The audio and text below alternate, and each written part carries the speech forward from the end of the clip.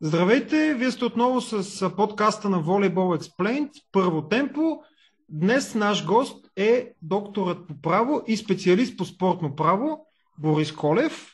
Благодаря ти, че прие поканата да участва в нашия подкаст. Освен това, както може добре да видите, този път не сме двама, само аз и госта, а днес мой ко-водещ ще бъде Благовест Илчевски, който е юрист с засилен интерес към спортното право и дори с специализация в Швейцария по спортно право. Борис, отново благодаря ти за това, че прие поканата да участваш в нашия подкаст. И първият ми въпрос е: от кога практикуваш и по-конкретно кога започна да се занимаваш и защо точно с спортно право? С спортно право може да се каже, че започнах 2005 година. Като преди това бях завършил магистратура по международно бизнес право в Унгария и тъкмо се бях завърнал в България, бях започнал да практикувам право и тогава беше много интересно, имаше един казус с блокираните часове за спорт в ефира, като не се разрешаваше да се излъчват английските мачове, които съвпадаха с кръга от българското първенство. И всичко това тогава така пробуди моето любопитство и така, реших да проверя този казус от първа ръка и видях, че всъщност се касаеше за един сгрешен превод на наредбата на Футболния съюз, където вместо забраната важеше за intentional transmissions, което беше нарочни предавания конкретно за конкретната държава. За да разберете дали едно предаване е intentional, примерно, ако то е на български език, означава, че е intentional за България. И така, само че в нашия превод на наредбата на БФС, също intentional беше преведено като international, т.е. че забраната важи само за международни предавания, което всички мачове от английското първенство се спираха и не се излъчваха, докато в същото време по екрана вървеше мача от българското първенство, дербито на Краквир. И това на мен така ми се видя в тотален конфликт с конкурентното право на първо място, защото тъкмо бях завършил подобна магистратура, бях направил в чужбина и си казаха, как така, това е си абсолютно нарушение на правилата на конкуренцията, как така ще се спира един телевизионен продукт за сметка на друг. Това е все едно да иска да пушиме български цигари, да не пушиме вносни, примерно, след като се съгласяваме, че и двата вида цигари, български и вносни, вредят еднакво на здравето. Тоест, идеята беше хората да не гледат мачове, за да отидат на стадиона, а не за да си останат вкъщи и да си гледат българския матч, но да не могат да превключат канала на никакъв друг конкурентен матч. Така тогава това ми възбуди интереса и в последствие същата тема, каниха ме по предавания в телевизия, изказвах си мнението, но ме поканиха и да напиша статия за списание Международно спортно право, което се издаваше в института Асер. Не знам дали го знаете, Тобиас Асер, институт в Хага, там има Център по международно спортно право. Там написах статия за това списание, последствие поканихме, те имаха един проект за социалния диалог в футбола, поканихме ги в България да направим конференция по тази тема. Дойдоха самия директор на центъра, заедно с едно тогава още млад човек, който в момента е доста сериозен фактор в футбола, генерален секретар на Европейската асоциация на футболните агенти, Роберто Бранко Мартинс. И така всъщност от тази конференция, последствие аз кандидатствах за специализация в този център и така реших да се занимавам с спортно право. Това е конкретната случка. Искаме се да започнем с една доста актуална, любопитна, даже биха нарекал пиперлива тема за допинг скандала с руската антидопингова агенция и последиците от това. Миналата година Световната антидопингова агенция наказа Русия за 4 години да няма право да участва в различните формати, които попадат под егидата и под контрола по-скоро на ЛАДА, на Световната антидопингова агенция, без Русия да има право да използва името си, химна и в известна степен, бих казал, знамето. След това решение беше обжалвано пред Спортния арбитражен съд в Лозана. Самото наказание остана, но с намален срок, само за 2 години. Какво е мнението ти по този казус и може би да споменеш какво е мнението ти по-конкретно и спрямо този тип налагане на колективна отговорност спрямо състезателите в известна степен, въпреки че, разбира се, на тях не им е забранено изцяло да участват, просто нямат право да използват съответните атрибути държавно. И това очевидно е някакво компромисно решение. Сега аз по принцип, нали, този случай с руските атлети не съм го следил в детайли. Знам, че имаше доклад на небезизвестния Ричард Макларан, когато също съм имал дела, нали, които той е бил арбитър. Като цяло, сега не мога да кажа дали, не искам да взимам, нали, някакви становища, които да са като обосновани чисто политически под някаква форма. Чисто правно, това е за мен някакъв компромисен вариант, все пак атлетите да могат да участват, тъй като пак знаем, че тяхната кариера е ограничена от към време, така че едни такива сериозни наказания, които да са именно защото са били жертва на една система, но от друга страна въпросът е и доколко са и жертва, защото състезател, който се е съгласил да участва в подобна схема, трябва да си дава ясно сметка, че в един момент той ще понесе наказанието. И когато се случва това, спортистите знаят, че зад това, че те са хванати, всъщност може да стои цяла такава схема, която дори да бъде на държавно ниво, но въпреки това те са тези, които ще бъдат потърпевши.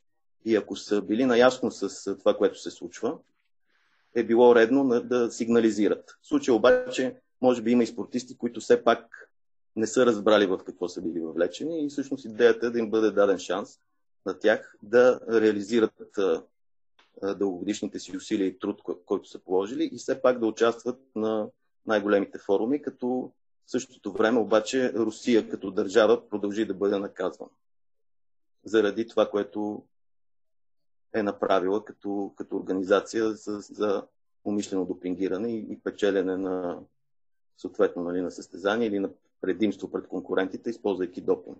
Сега вече друг е въпросът, нали, доколко допинга не се използва и в другите държави, колко умело се прикрива.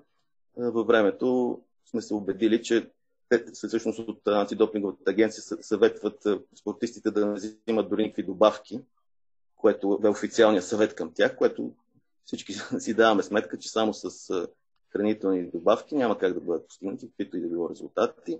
В същото време сме били свидетели на случаи на основно спортисти, примерно от Канада, които доста леко успяват да се уневинят и да избегнат изобщо наказания с някакви абсурдни тези, които обаче след това биват доказани или приети, че са много по-вероятни, отколкото това да са приели умишлено допинг. Така че това наистина има доста политически момент в целият този казус и всичко, което се случва. Но аз, нали, като адвокат, който се практикувам тази материя, по-скоро гледам тези казуси с оглед на конкретен случай, който имам и с оглед на практиката, която се създава в арбитражния съд в Лозана. В този смисъл ми е по-ограничен кръгозора, нека да кажа. Не искам да се впускам в някакви много големи обобщения за това какво се случва. Чисто от гледна точка на човешки права, доколкото би могло да се даде възможност все пак да се участва на руските състезатели, може да се каже, че все пак основното им човешко право на труд и да получат реализация за това, което са вложили, по този начин се реализира. Като в същото време се опитват държавата Русия все пак да понесе санкции. Да, всъщност, ако мога и аз да се включа, безспорно, за съжаление, може би политиката вече доста се намесва в взимането на спортните решения от страна на КАС, но ако трябва отново да се върнем точно върху чисто правната страна на нещата, мислиш ли, че въобще изненадани си от това, че това решение в крайна сметка не бе обжалвано пред Швейцарския федерален трибунал? Знаем, че шанса да бъде уважено подобно обжалване е почти нулев всъщност и основанията за обжалване са изключително ограничени, но предвид сериозността на някои от аргументите, например това, че спомена се колективно наказание, идеята КАС поддържа, че колективното наказание не е специфично отречено от Европейската конвенция по правата на човека и можеше ли да се обжалва това решение пред Швейцарския федерален трибунал и доколко това ще да има някакъв шанс за успех?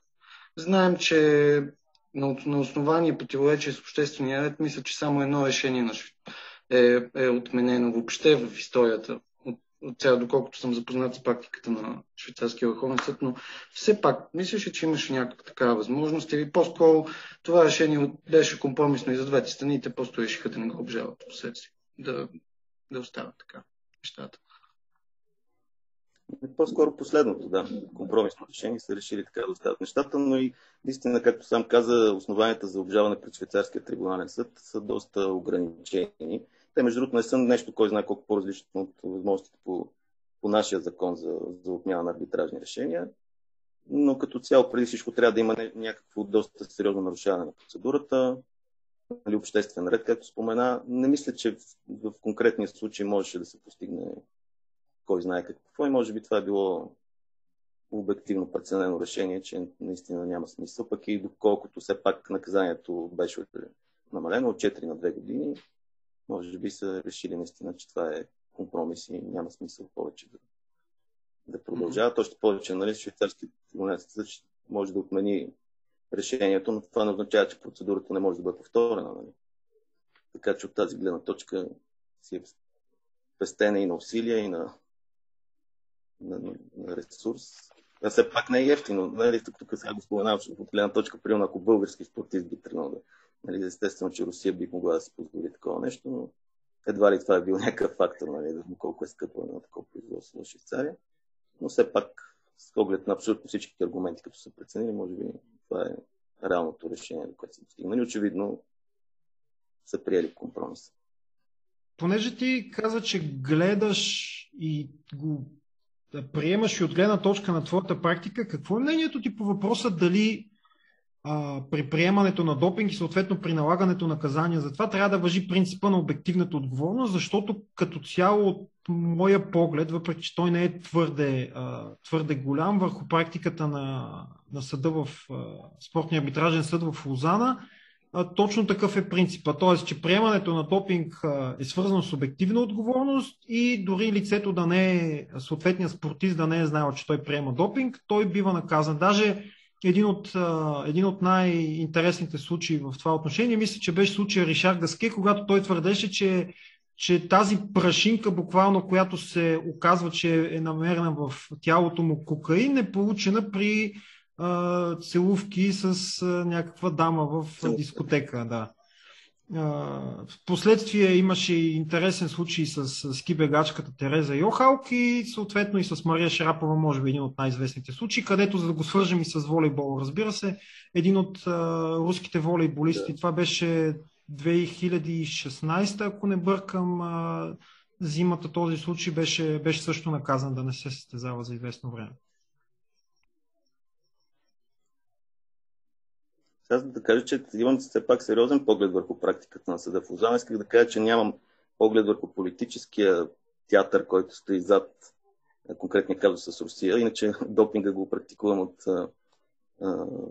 2010-та, мисля, че беше случая с тримата футболисти на ЦСКА, които бяха заловени с метилхексанамин. Последствие доста от знаковите казуси с допинг у нас, а съм имал и чуждестранни клиенти, така че практиката съм я чел доста сериозно. Категорично, нали, чисто човешката ми позиция срещу тази така наречена стриктна отговорност, или тук видях, че в новата наредба се нарекли строга отговорност, бих могли чисто за мен точният правен термин е обективна отговорност, отговорност независимо от вината. Категорично съм срещу нея, защото тя наистина поставя спортиста в позиция, в която той би трябвало да играе ролята и на полицейски орган, каквито, нали, в същото време той няма и ресурса да бъде такъв, за да може да събира доказателства и да доказва това, че е невинен. Така че, особено има и такива случаи, знаете, когато се отварят пробите, които са взети на Олимпиада, се отварят малко преди да изтече 8 годишния срок, в който могат да бъдат отворени отново. Тогава се установява вече с новите машини, че има забранена субстанция и от дистанция на времето един спортист е на практика абсолютно невъзможно да намери каквито ли било доказателства, които да доказват някои от възможностите, с които би могъл да избегне не обективната отговорност, но поне да си намали наказанието. Така че от тази гледна точка смятам категорично, че това нарушава правата на спортистите и дори във времето съм бил свидетел и в чужбина. Имаше един холандец, беше написал цял манифест срещу световната допинг инквизиция, беше ги сравнил с средновековната инквизиция. Човек имаше дъщери баскетболистки, наистина си личеше колко страда заради системата, такава каквато е въведена. Така че в чисто човешки план, да, в правен също имам голям проблем с това. Защото дори когато се явяваме пред арбитражния съд в Лозана или тук пред дисциплинарната комисия, те общо взето, ако решат да не ни съд... Точно ако държавата реши да не съдейства, един спортист по никакъв начин не може да се уневини. Примерно, ако става въпрос да е приел замърсено месо, трябва да има изследвания, които да бъдат примерно от Българската агенция по безопасност на храните, да има такива данни. Ако тези данни не се събират лесно, едно това да си подаваме някаква молбичка и да се молим да ни дадат нещо и някой чиновник, който казва, не ме интересува, няма данни, няма нищо. Отрича се, даже някой път сме намирали доклади по темата, за които начин ние самите знаем, че има подобни засечени случаи, обаче когато се поиска официална информация, излиза, че няма такива случаи. И от тази гледна точка спортистът е наистина поставен в едно крайно неприятно положение и възможностите за успешно доказване са доста лимитирани. Може би знаете случая с щангите, там за щастие много бързо се установи коя е хранителната добавка и още по-голям късмет беше, че същия този производител я продаваше и през сайтове в чужбина, така че Международната федерация по вдигане на тежест ще си купи затворена кутийка от същата партида от Лондон. И тя излезе замърсена. И виждате, че тогава, но това всичко благодарение на това, че се действаше много бързо. Още преди въпросните партиди да бъдат изтеглени от пазара. Докато, примерно, виждате ситуация, когато след 8 години се открива нещо, как може дори да имаме съмнение за някаква добавка, как можем да намерим... да не говорим, че тук за 8 години е ясно, но някой път дори е въпрос на седмица, в която изчезва всичко. И на практика възможностите, ако причината била това, спортиста няма как по никакъв начин да се уневини. Евентуално, нали сега по новия кодекс, да. Може примерно да се изключване на умисъла и дори виждате, че дори в момента съда в Лозана признава до някъде, нали, с ограничена стойност, но все пак полиграфа, т.е. детектора на лъжата, който, нали, като нещо допълнение към чистата декларация за невинност. И го преценява и го допуска като доказателство. Нещо, което, нали, примерно за нашата правна система, знаете, че детектор на лъжата по никакъв начин не би се ползвало като годно доказателство в съда. Но предвид именно тази обърната тежест на доказване, в Лозана дори в момента признават някаква, макар и ограничена стойност и на такъв вид доказателство, просто защото атлета няма как да набави други. Много често това е абсолютно невъзможно. Понеже до сега темите ни доста са свързани с Олимпийските игри като цяло, аз имам един много любим параграф от Олимпийската харта. Това е параграф 3 на член 44, който гласи следното. Участието на всеки състезател е предмет на приемане от страна на МОК, който може по свое усмотрение да откаже това участие, без да посочва каквито и да е мотиви. Никой не притежава право на участие в Олимпийските игри. Това, когато го прочетох за първи път, бях буквално потресен. Можеш ли да го коментираш? Как така никой няма право на участие в Олимпийските игри? Защо има тогава примерно квалификации, да речем? Въобще от правната гледна точка към това. Ето самото допускане до квалификации също все пак се... Всъщност, да, и аз ако мога да има документ, как се казваше там такъв документ, където е... То пак от възоснова на член беше от картата на МОК или там от техните устройствени, възоснова на които изобщо се определят правилата за квалификация. Така че...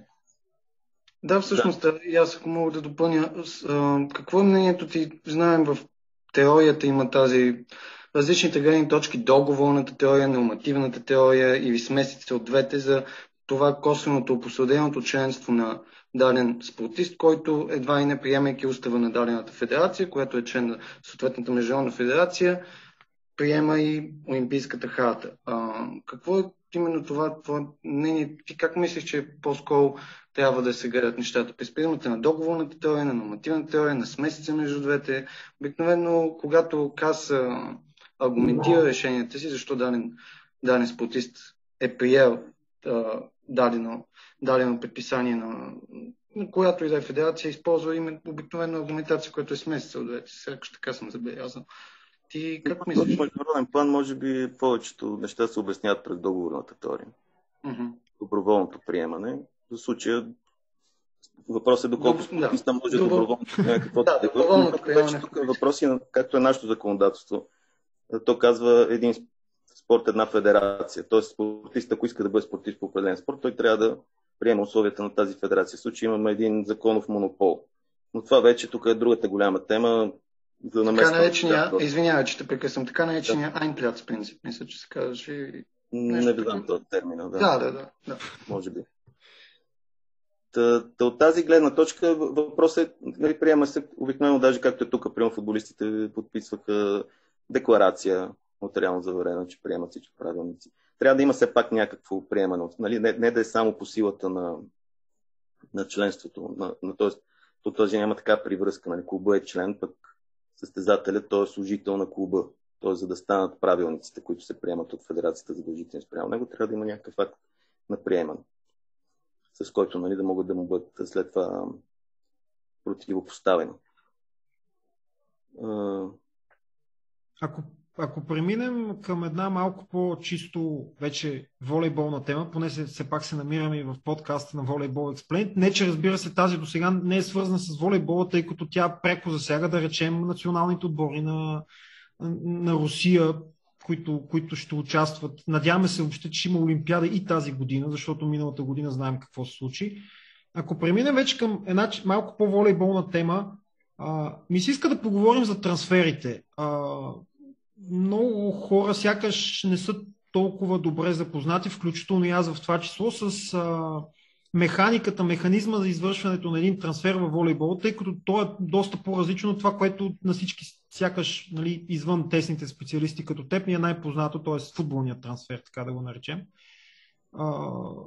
Можеш ли да кажеш какъв е точно механизма на извършването на един волейболен трансфер и по какво той се различава от това, което познаваме най-вече от футбола? Доколкото, нали, имам някакъв поглед и върху волейбола. Там знам, че при трансфер, нали, говорим все пак трансфер между клубове от различни държави, защото мисля, че практически за трансфери между български волейболни клубове, нали, ако ситуацията е сходна като с футбола, защото пак казвам, нали, не съм следил чак толкова задълбочено, но знаем, че трансфери вече между български футболни клубове се заплаща на трансферна сума. Това на практика почти вече не се случва.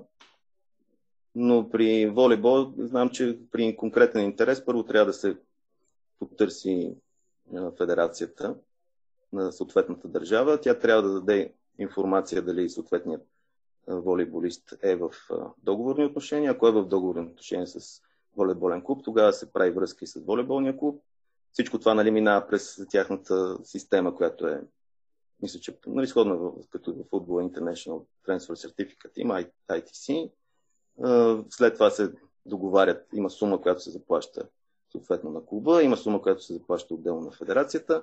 Ако се случи така, че самият волейболист няма конкретен договор с клуб и не е ангажиран, тогава пък се заплаща сума на федерацията, като тази сума е нещо като в футбола, така наречен training compensation, компенсация за обучение, защото трябва да се компенсира от една страна все пак държавата или волейбола, съответната държава, федерацията, благодарение на която този волейболист е постигнал това ниво, за да може да заиграе в чужбина. И това е по принцип разликата с футбола очевидна. Нали?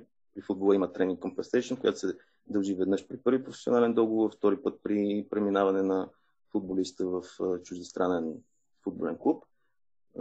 Като в зависимост от първенството, където отива, съответно и по-голяма е тренировъчната компенсация. Ако успее, т.е. ако в България се произведе футболист, който да може да играе в Англия, съответно, нали, тренировъчната компенсация ще бъде много по-голяма. Но това също има значение. Нали, има определени категории, които са и първенствата и клубовете.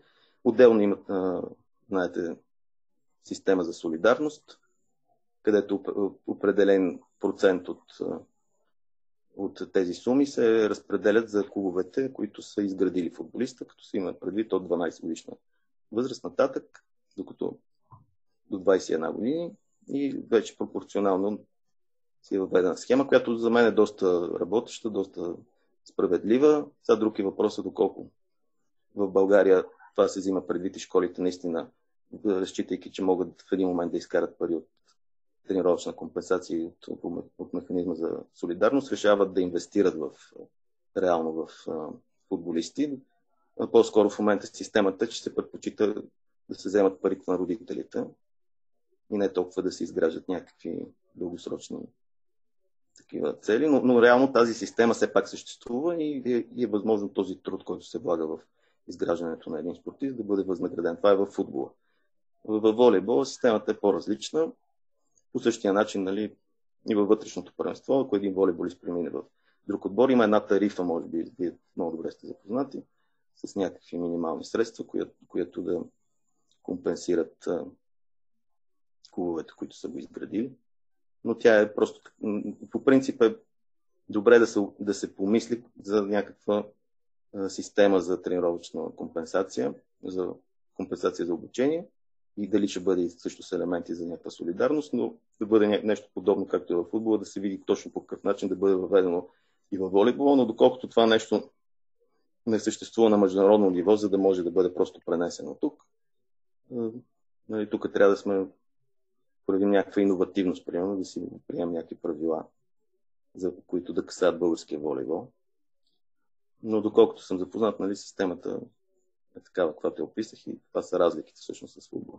Мен ми се струва даже, че една от причините да няма толкова, да ги наречем чисти, в кавички трансфери на волейболисти е факта, че като цяло договорите в волейбол са много по-кратки, отколкото договорите в футбола. Много често, да не кажа в преобладаващия случай, договорите са даже не за по една година, а за по един сезон. Тоест, състезателя едва ли не сключва договор от, примерно, август, да речем, до май и след това той е свободен. Тоест, ако той си намери нов отбор, директно като свободен агент може да подпише с него. И тук може да преминем към една тема, която е автоматично свързана с трансфера и тук ще оставя Благо да зададе направо своя въпрос по това.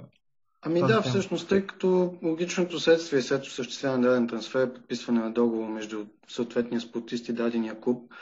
Интересно ми е мнението ти по отношение на това, трябва ли тези отношения да се считат за трудовоправни? Знаем, различни страни възприемат различен подход по отношение на това. В България, доколкото ми е известно, кодекса на труда се приема за субсидиарен източник, приложимо право, ако възникне спор между футболистите, между футболисти и футболен клуб, примерно, но да кажем в Турция спортистите са изключени от обхвата на тамошния кодекс на труда.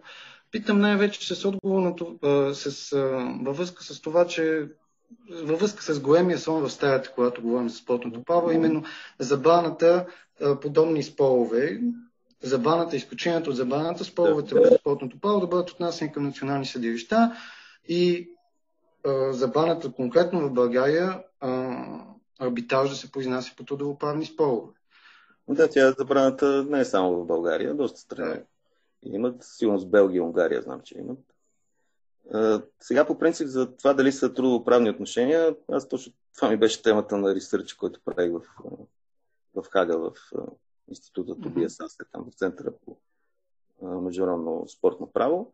И тогава изследвах всички държави в Европейския съюз. Между другото, тогава мисля, че единственото изключение беше Полша, които бяха въвели някакви. Т.е. караха футбол. Мисля, че и до ден днешен, може би, защото сравнително скоро имах такъв казус. Там футболистите трябва да си регистрират дружества и да сключват договор като еднолични дружества с клубовете, което е доста изкуствена конструкция, защото в крайна сметка трябва да се гледа същината на взаимоотношенията в спорта. Има си и практика на Европейския съд, която също тогава изследвах и са много ясно очертани характеристиките на трудовото правоотношение и просто съпоставяйки ги спрямо отношенията във всеки колективен спорт, реално винаги стигаме до неизбежния извод, че това са трудовоправни отношения и това няма как да бъде избегнато. Затова, ако по-скоро ще се избяга от това, примерно Белгия имат доста добър пример в това отношение. Има специален закон за трудовите правоотношения в спорта. Тоест на законодателно ниво се решават специфични теми, така че да не се прилагат общите разпоредби на трудовото законодателство спрямо спорта, защото понякога наистина се достига до някакви абсурдни ситуации, а те и дори заплашват самото съществуване на спорта, защото ако толкова лесно могат да се прекратят договори, нали, винаги най-добрият клуб много лесно ще прибира на всички останали отбори, най-добрите състезатели, няма да плаща нищо. Това означава, че на практика, нали, а това е нещо, което е характерно само за спорта. В спорта не искаме да убиваме конкурента си. Нали? Всеки един друг бизнес, поведението на правните субекти е именно с цел да изгони другите от пазара. Докато в всеки един спорт, всеки клуб има нужда от другия, за да може да произвежда продукта, а продукта е именно съревнованието между отборите. И това съревнование трябва да бъде наистина равностойно, за да предизвиква някакъв зрителски интерес. Така че от тази гледна точка, давате пример за Турция, ама Турция все пак не е в Европейския съюз. Също така, но от гледна точка тогава също прави. Да. Там пък възникнаха проблеми именно заради това, че сега по отношение на пандемията и помощите за пандемия на хора, които са на трудовоправен договор, спортистите бяха изключени. Реално тези помощи, които са... Именно, да. Тъй, че винаги монетата има един от елементите е дали трябва да се изпълняват инструкции на някой, дали има отношение в случая на власт и подчинение. Един вид, когато спортистите, в който иде колективен спорт, те трябва да се явяват в определено време на тренировка и трябва да изпълняват инструкциите на треньора. Само този елемент е достатъчен да покаже, че е на лице трудовоправно отношение. Тоест, то не е равностойно. Сега има възможност, примерно сега дори във волейбола, у нас знаем, че се подписват, това вие сигурно го знаете, се подписват така наречените професионални договори, които дори се подписват наравно един трудов договор и един професионален. Тоест, ако трудовия се прекрати, професионалния остава. Но реално, за да имаме такъв професионален договор, който да е нещо различно от трудовия договор, трябва волейболистите, примерно, да се готвят някъде самостоятелно и единствено да се явяват на матчовете, да играят един. Между другото, примерно, такава е системата, примерно в бадминтона. Но това все пак са някакви индивидуални спортове, където се позволява да се сключи договор и да не ходиш на тренировка. Примерно български състезател с френски клуб и отива във Франция и играе примерно само в мачовете. През това време се готви в България. Ето това е един класически пример за договор, който вече не е трудов. Но във всеки случай, нали, имаме и този принцип за предимство на съдържанието пред формата, така че независимо как бъде кръстен един договор, важно е какво е естеството на правоотношението. Тоест този договор си е за резултат по-скоро. Тоест това, което ние съвсем така неформално го наричаме граждански договор. Професионалният договор е такъв. Но трябва да има резултат. Тоест, за да се приложи нещо такова, примерно в футбола трябва Меси да може да играе тази седмица за Барселона, но трябва да отиде за Реал Мадрид да изиграе следващия мач. Просто отношенията не са такива и няма как и никъде някой не е достигал до извод, че тези договори са различни от трудови. Което ще доведе и до някакви пълни абсурди, при които знаем, че могат да се получат. Да, знаете, че се опитаха футболния съюз, пак някъде тия години, беше, мисля, 2007 и 2006, да въведат, да направят футболистите самоосигуряващи се, като лица, упражняващи свободна професия. И тук наистина има някаква законова делегация, все пак, нали, те приемат футболния съюз, правилник за статута на футболист. И добре, този статут за футболиста означава ли, че можем да му определим статута и за данъчни цели и въобще да го изкараме от цялото останало законодателство. Нали? Очевидно не се има това предвид, когато има такова делегиране за право на самите спортни федерации да приемат правила за статута на спортистите. Статута в строг смисъл, който да се отнася само за спорта, но не да навлиза и в други сфери, като осигурително право, трудово право и така нататък. Да, всъщност ти спомена именно поредния правилник, който има един голям спор дали представя нормативен административен акт или не, съответно да и актовете на спортните федерации може да са административни актове или не. В края на 2020 година се бе отправено искане за тълкователно решение именно за това, доколкото знам, той Богдан може по-подробно да каже точно какво беше. Но като човек, който със сигурност е много добър специалист по темата, предвид, че темата на дисертацията ти е пряко свързана с и тя всъщност е използвана и за източник за последващи статии от много хора в България, които се занимават с тематиката. Какво мислиш, сякаш в практиката на върховните съдилища постоянно те вият. Ту индивидуален административен акт, ту нормативните, ту приемат, че не са. Как виждаш нещата и как мислиш, че би трябвало в крайна сметка да бъде разрешен този спор? Да, темата действително е малко объркана. Всичко за мен тръгва от там, вече споменахме тази тема, доколко спорта следва да бъде държавна политика. Преди време имаше едно изследване на законодателствата в Европейския съюз, или мисля, че за цяла Европа беше. И беше установено, че определени държави са така наречените интервеншенист, т.е. имат специфично законодателство, което регулира спорта, и такива, където спортът е оставен на регулацията, каквато е за всички други сфери.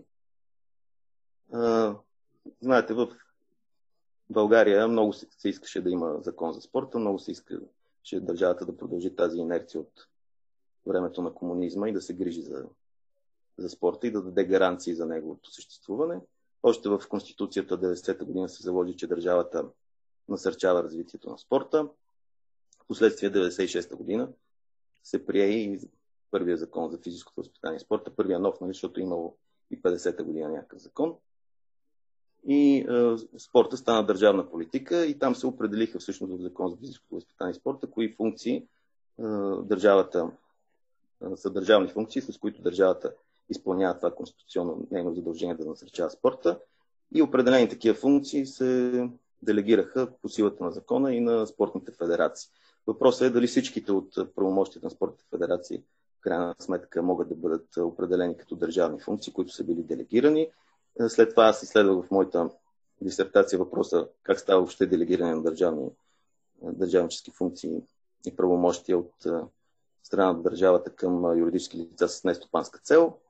Имаше решение на Конституционния съд, който казваше при какви предпоставки може това да бъде извършено. Едното, разбира се, беше да стане по силата на закона. След това при действие на принципа на доброволност. След това определени функции само можеха да бъдат прехвърлени, т.е. такива, които са свързани с сигурността на страната, примерно, няма как да бъдат прехвърлени на такива организации, но в крайна сметка стигна до извода, че спорта като правомощие, което е свързано с благоденствието на народа, всъщност може да бъде обект на такива функции да бъдат прехвърлени и на спортните федерации. И вече тук въпросът е при упражняването на своята дейност, кои точно функции представляват са в резултат на едно такова делегиране. Тогава вече се обръщахме към практиката на съдилищата, които тотално, знаете, и до ден днешен не могат да се оправят с тази тема. Не мисля, че ако се вземе решение, че всичките актове са индивидуални административни актове, това би било така във всеки един случай. По-скоро, моята теза беше, че все пак трябва да се гледа всеки определен случай и да се изследва именно въпроса, доколко това е в резултат на изпълнение, именно т.е. че самата федерация действа като проводник на държавната политика в спорта, изпълнявайки това правомощие, в резултат на това да се счете, че този акт е индивидуален административен акт. Така че ще ми бъде интересно точно какво ще се реши. Другия въпрос там за нормативните административни актове, там беше още по-интересно. В дълго време изобщо не ги признаваха за такива правилниците на федерациите. И за мен беше обяснимо, защото това би противоречало дори на самата дефиниция на нормативен акт. Той винаги трябва да бъде приет от, знаете, компетентен държавен орган. Колкото и тези правилници да се утвърждават, макар че това също е чисто формално от министъра на младежта и спорта, няма как това нещо да измести факта, че те няма как да бъдат прияти от държавен орган. Тоест, по дефиницията не би трябвало да бъдат такива, но в същото време аз държах, че все пак трябва да има някакъв контрол и то да бъде административен. Смятах, че това ще се постигне с законодателна промяна, обаче се оказа, че много по-лесно може да се постигне, като просто съда реши да си обърне практиката, независимо от това какво казва Закон за нормативните актове. Прие се обратната теза в един момент, че те са такива.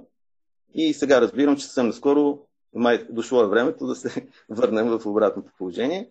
И за това радвам се на колегите, че са решили да се опитат да все пак да получат от Върховния административен съд такова тълкователно решение, което да сложи точка на спора, но наистина не знам аз точно какво би било това решение. И сега с оглед и на новия закон, защото аз тогава направих моята докторантура въз основа на стария Закон за физическо възпитание и спорт от 1996 година.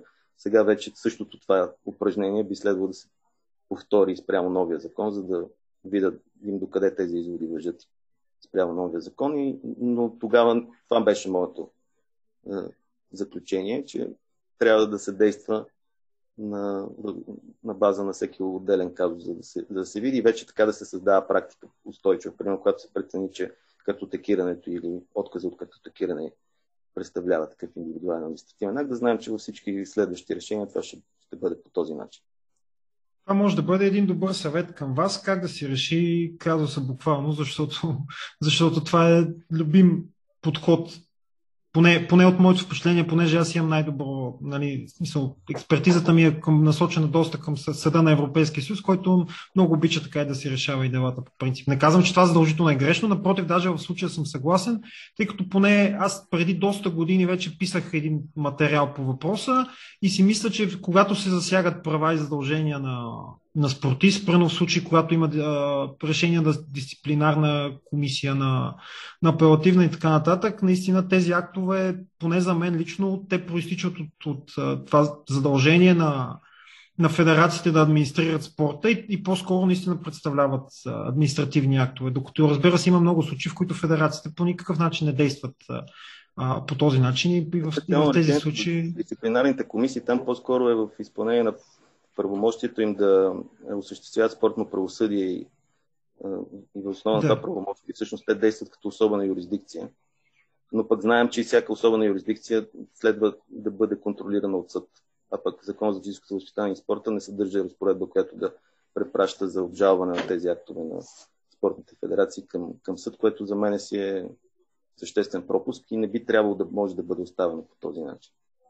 В случая обаче административните съдилища по-скоро казват няма отказ от правосъдие, по-скоро са по реда на Закон за юридическите лица с нестопанска цел, където обаче, т.е. пак обаче един вид се казва, че каквото си решат федерациите, защото Закон за юридическите лица с нестопанска цел, той все пак искат по някакъв начин, има някакъв съдебен контрол, но основната тежест за разрешаването на случаите си ляга върху самата организация. Т.е. идеята на сдружението, ние се сдружаваме за някакви общи цели, искаме, нормално е да си решаваме и проблемите помежду си, това по-скоро и затова, като цяло самия контрол върху тях е също по-ограничен, ако се тръгва по тази линия. Затова, докато административният контрол вече тогава държавата, даже това е един от елементите също, за да могат да се прехвърлят такива функции на сдружение с нестопанска цел, да може да бъде запазен контрола от страна на държавата. И този контрол при спорта го има много ясно очертано, защото има от една страна лицензиране, което е предварителен контрол. Имаме след това надзор за законност, който ще се осъществява от инспектората и вече на последно място трябва да имаме и чисто съдебен контрол. Особено пък, когато става въпрос за особени юрисдикции, за разрешение, защото споровете в спорта са правни. Няма как. Някои също се опитваха във времето да изкарат, че има някакви спорове, които видиш ли са само спортни и не са правни. Не всеки спор е правен. Жълтия картон на участие в определен матч, губене на премията от този матч. Всичко има в крайна сметка и финансово измерение, така че няма как да се избяга от това, че от правото няма как да се избяга. А всъщност мислиш ли, че този топ, така да се каже, може да бъде разрешен чрез даване на легална дефиниция на какво всъщност това е, що е това спортно правосъдие, което е споменато в ЗФВС, или мислиш, че ако тази интервенция законодателна не е толкова сполучила, това би създало всъщност повече проблеми, крайна сметка? Принципно винаги ни е липсало това да знаем какво седи за този термин. Но вече зависи кой ще даде дефиницията, за да се избегне. Да. Иначе със сигурност това предизвиква спорове, защото спортно правосъдие в крайна сметка всяко едно нещо може да се. Дори знаем, че трудоправните спорове не може, защото по принцип не може да се разрешава чрез арбитраж, ама дали спортното правосъдие си има преди нещо различно. Бихме ги могли да изключим. И затова и със сигурност самия капацитет на спортните федерации не е такъв, че те да могат да разрешават такива спорове. Те си го и знаят и много често си казват, ние не можем да ги разрешаваме тези спорове, обръщате се към съда. Това и във волейбола го има. Също. Отнасят се тези финансови спорове. Знаете, там те си имат една такава практика за предишния клуб да казват, че всичко е изчистено, за да може да се премине в следващото. И реално те много искат тия спорове да се решават от федерацията по възможност много бързо. Но това няма как да се случи. А пък ако се чака докато се произнесе съда и междувременно един състезател трябва да не играе 2-3 години, докато се получи окончателно решение от съда, което не е идеята. Няма. Реално не трябва да се допускат подобни ситуации. Сякаш естествено преминаваме към последната тема на нашия разговор, т.е. тази така наречена забрана за отнасяне на спортните спорове като цяло към националните съдилища. Т.е. не само в контекста на административни актове, въобще. Т.е. спортните федерации, не само международни, но и национални, си казват, това тук си е наше, вие няма да ни се бъркате, това е спорта, ако ни се бъркате, ще се стигне до някакви много странни и абсурдни ситуации.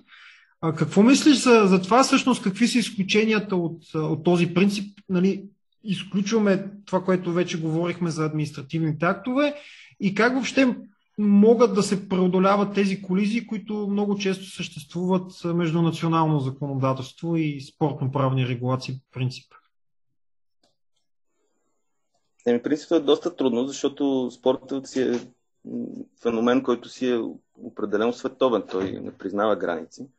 И съответно правилата, които го уреждат, те преди всичко възникват в резултат на тази интеракция между спортистите в цял свят. Така че трудно да. Извинявам се, аз малко тук се поразсейвам, защото няма проблем. Движение в стаята. Не е никакъв проблем. Мисълта ми е, че аз за това бях направил един паралел преди време с Лекс Меркатория, който е също един такъв феномен, който възниква в резултат на интеракцията на хора, които са били търговци във времето и които наистина са искали да разрешават споровете помежду си бързо. То е било много необходимо. Това както и в спорта е така, защото особено когато става въпрос за участие в Олимпийски игри, световни първенства, знаете, че много е важно да се вземе решение преди следващия старт. Така че те започват, тогава е било гилдиите, които са приемали правила и в крайна сметка те образуват Лекс Меркатория. По този начин и спортното движение ражда своите правила, които в последствие се доразвиват и те през нормите на международните федерации, в последствие делата достигат до съда в Лозана, където пък съответно се създава съответната практика. Но целият този процес, ако трябва да го сравним с законодателния процес в една държава, знаете, спорта вече в рамките на държавата, много често той не е приоритет. То се и доказа и при нас в този период, точно 90-те години, когато самия закон за спорта се чакаше 6 години. Тоест, всяка една промяна в законодателството в спорта, тя не може да бъде осъществена от днес за утре. Тоест, тя много трудно може да се адаптират всичките тези промени, които се извършват в международен правен аспект в областта на спорта, да бъдат адаптирани през националното законодателство. Преди имаше една много добра идея, която именно в този проект за социален диалог в футбола. През механизма на социалния диалог на европейско ниво имаше възможност да се достигне до директива. Тоест всичките тези разпоредби, които се достигат в резултат на този социален диалог, може да станат задължителни за всички държави в Европейския съюз и те да бъдат длъжни да ги имплементират в собствените си законодателства. За съжаление, това обаче не се оказа работещ механизъм. В крайна сметка не се достигна до такива директиви и тази пропаст между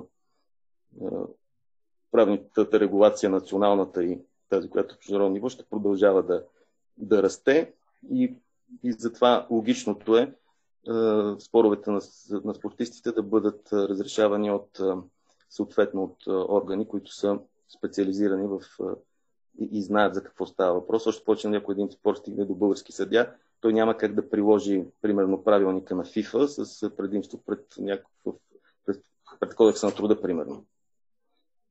Колкото и вътрешно да е убеден, че всъщност това е правилното разрешение в конкретния случай в областта на спорта. Така че единственият начин да не се достига до такива конфликти и до диаметрално противоположни разрешения е споровете да се останат да бъдат разрешавани в семейството на спорта. Това е идеята, която стои зад тази забрана. А всъщност, на мен ми е известно поне, че през 2001 бяха водени разговори между работни групи от Европейската комисия и ФИФА и Международния олимпийски комитет и други, именно за да може по някакъв начин да се избегват тези колизии, по някакъв начин да се хармонизират нещата. И теб известно ли ти е до какъв има някакъв резултат, да кажем, от тези разговори, не конкретно тези, а и след това правени ли са опити, въобще да се постигне някаква хармонизация, за да може евентуално тази забрана в последствие да отпадне. Защото то е ясно, примерно, че това е българското право противоконституционно и така нататък. Аз не го виждам практически, чисто от юридическа гледна точка, как би могло да се случи. Това биха могли да се дават такива предписания, наистина да се синхронизират законодателствата в отделните държави, но този процес чисто обективно е много бавен. Именно заради това, че то не е просто, не може да имаме толкова често промени в закона за спорта или пък сега, примерно, първа да поискаме, както е в Белгия, нов закон за правоотношенията или за трудовите правоотношения в спорта, който да се прилага, да бъде специален спрямо кодекса на труда. И чисто не го виждам като изпълнимо да може да се случи, че със сигурност декларации и желания в тази посока може да бъдат декларирани от много от субектите в спорта, включително Международен олимпийски комитет и дори държавите биха могли да декларират на някакви срещи. На практика, моят опит това показва, че това, което се представяше като панацеята за този проблем, социалния диалог, и споменати от мен Роберто Бранко Мартинс, той тогава написа една книга за социалния диалог и много вярваше в това нещо. И когато го видях 10 години по-късно, повече 15 сигурно, как беше и той самия такъв посърнал и си говори, нали, същите неща, които и аз казвам, и Роберто, толкова време говорим едно и също и нищо не се е променило. Той вече дига рамене, беше толкова ентусиазиран. Така че практически нещата и затова по-скоро и за мен това е най-голямата дълбочина, до която стигнах при моите изследвания, беше този паралел между Лекс Меркатори и Лекс Спортива, макар че при Лекс Меркатори имаме едни независими търговци, които си защитават собствените интереси, докато в спорта, за съжаление, имаме различни играчи. Това са с някой път конфликтни интереси. Федерации, клубове, агенти, спортисти. И между другото, спортистите са най-неправдани в цялата схема, защото коя е тяхната организация? Не има там FIFPro, примерно, някакви такива, да, но реалната тежест е почти никаква. И техния глас реално не се чува. В смисъл, как точно се приемат тези разпоредби на Лекс Спортива? Кой ги приема? Някой пита ли спортистите какво мислят? И как точно биха искали да бъде регулиран техния статут? Всъщност, подобен казус, именно който показваше бесието на FIFPro, може би е тук, що на шумея, те периодично изкачват казусите с имиджовите права на футболисти, които се чудят защо са членове на FIFPro, като никога не са приемали да бъдат членове на FIFPro и така нататък. С Златан Ибрахимович конкретно цитирам казуса, който просто придоби известност в момента. Но всъщност, може би, доста добре илюстрира посочения от теб проблем. Най-силната организация за футбол е Европейската клубна асоциация. Най-добрите клубове в отделните държави. Просто ЕКА, ECA. И очевидно тя има и доста голямо влияние върху FIFA, така че правилниците, които се приемат в голяма степен, те могат да влияят върху това какви да бъдат. Но това просто не е демокрация. Това не е... Да. Така че и това е също...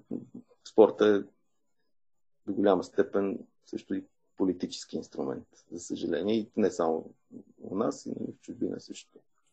Но и у нас също се забелязва подобни неща.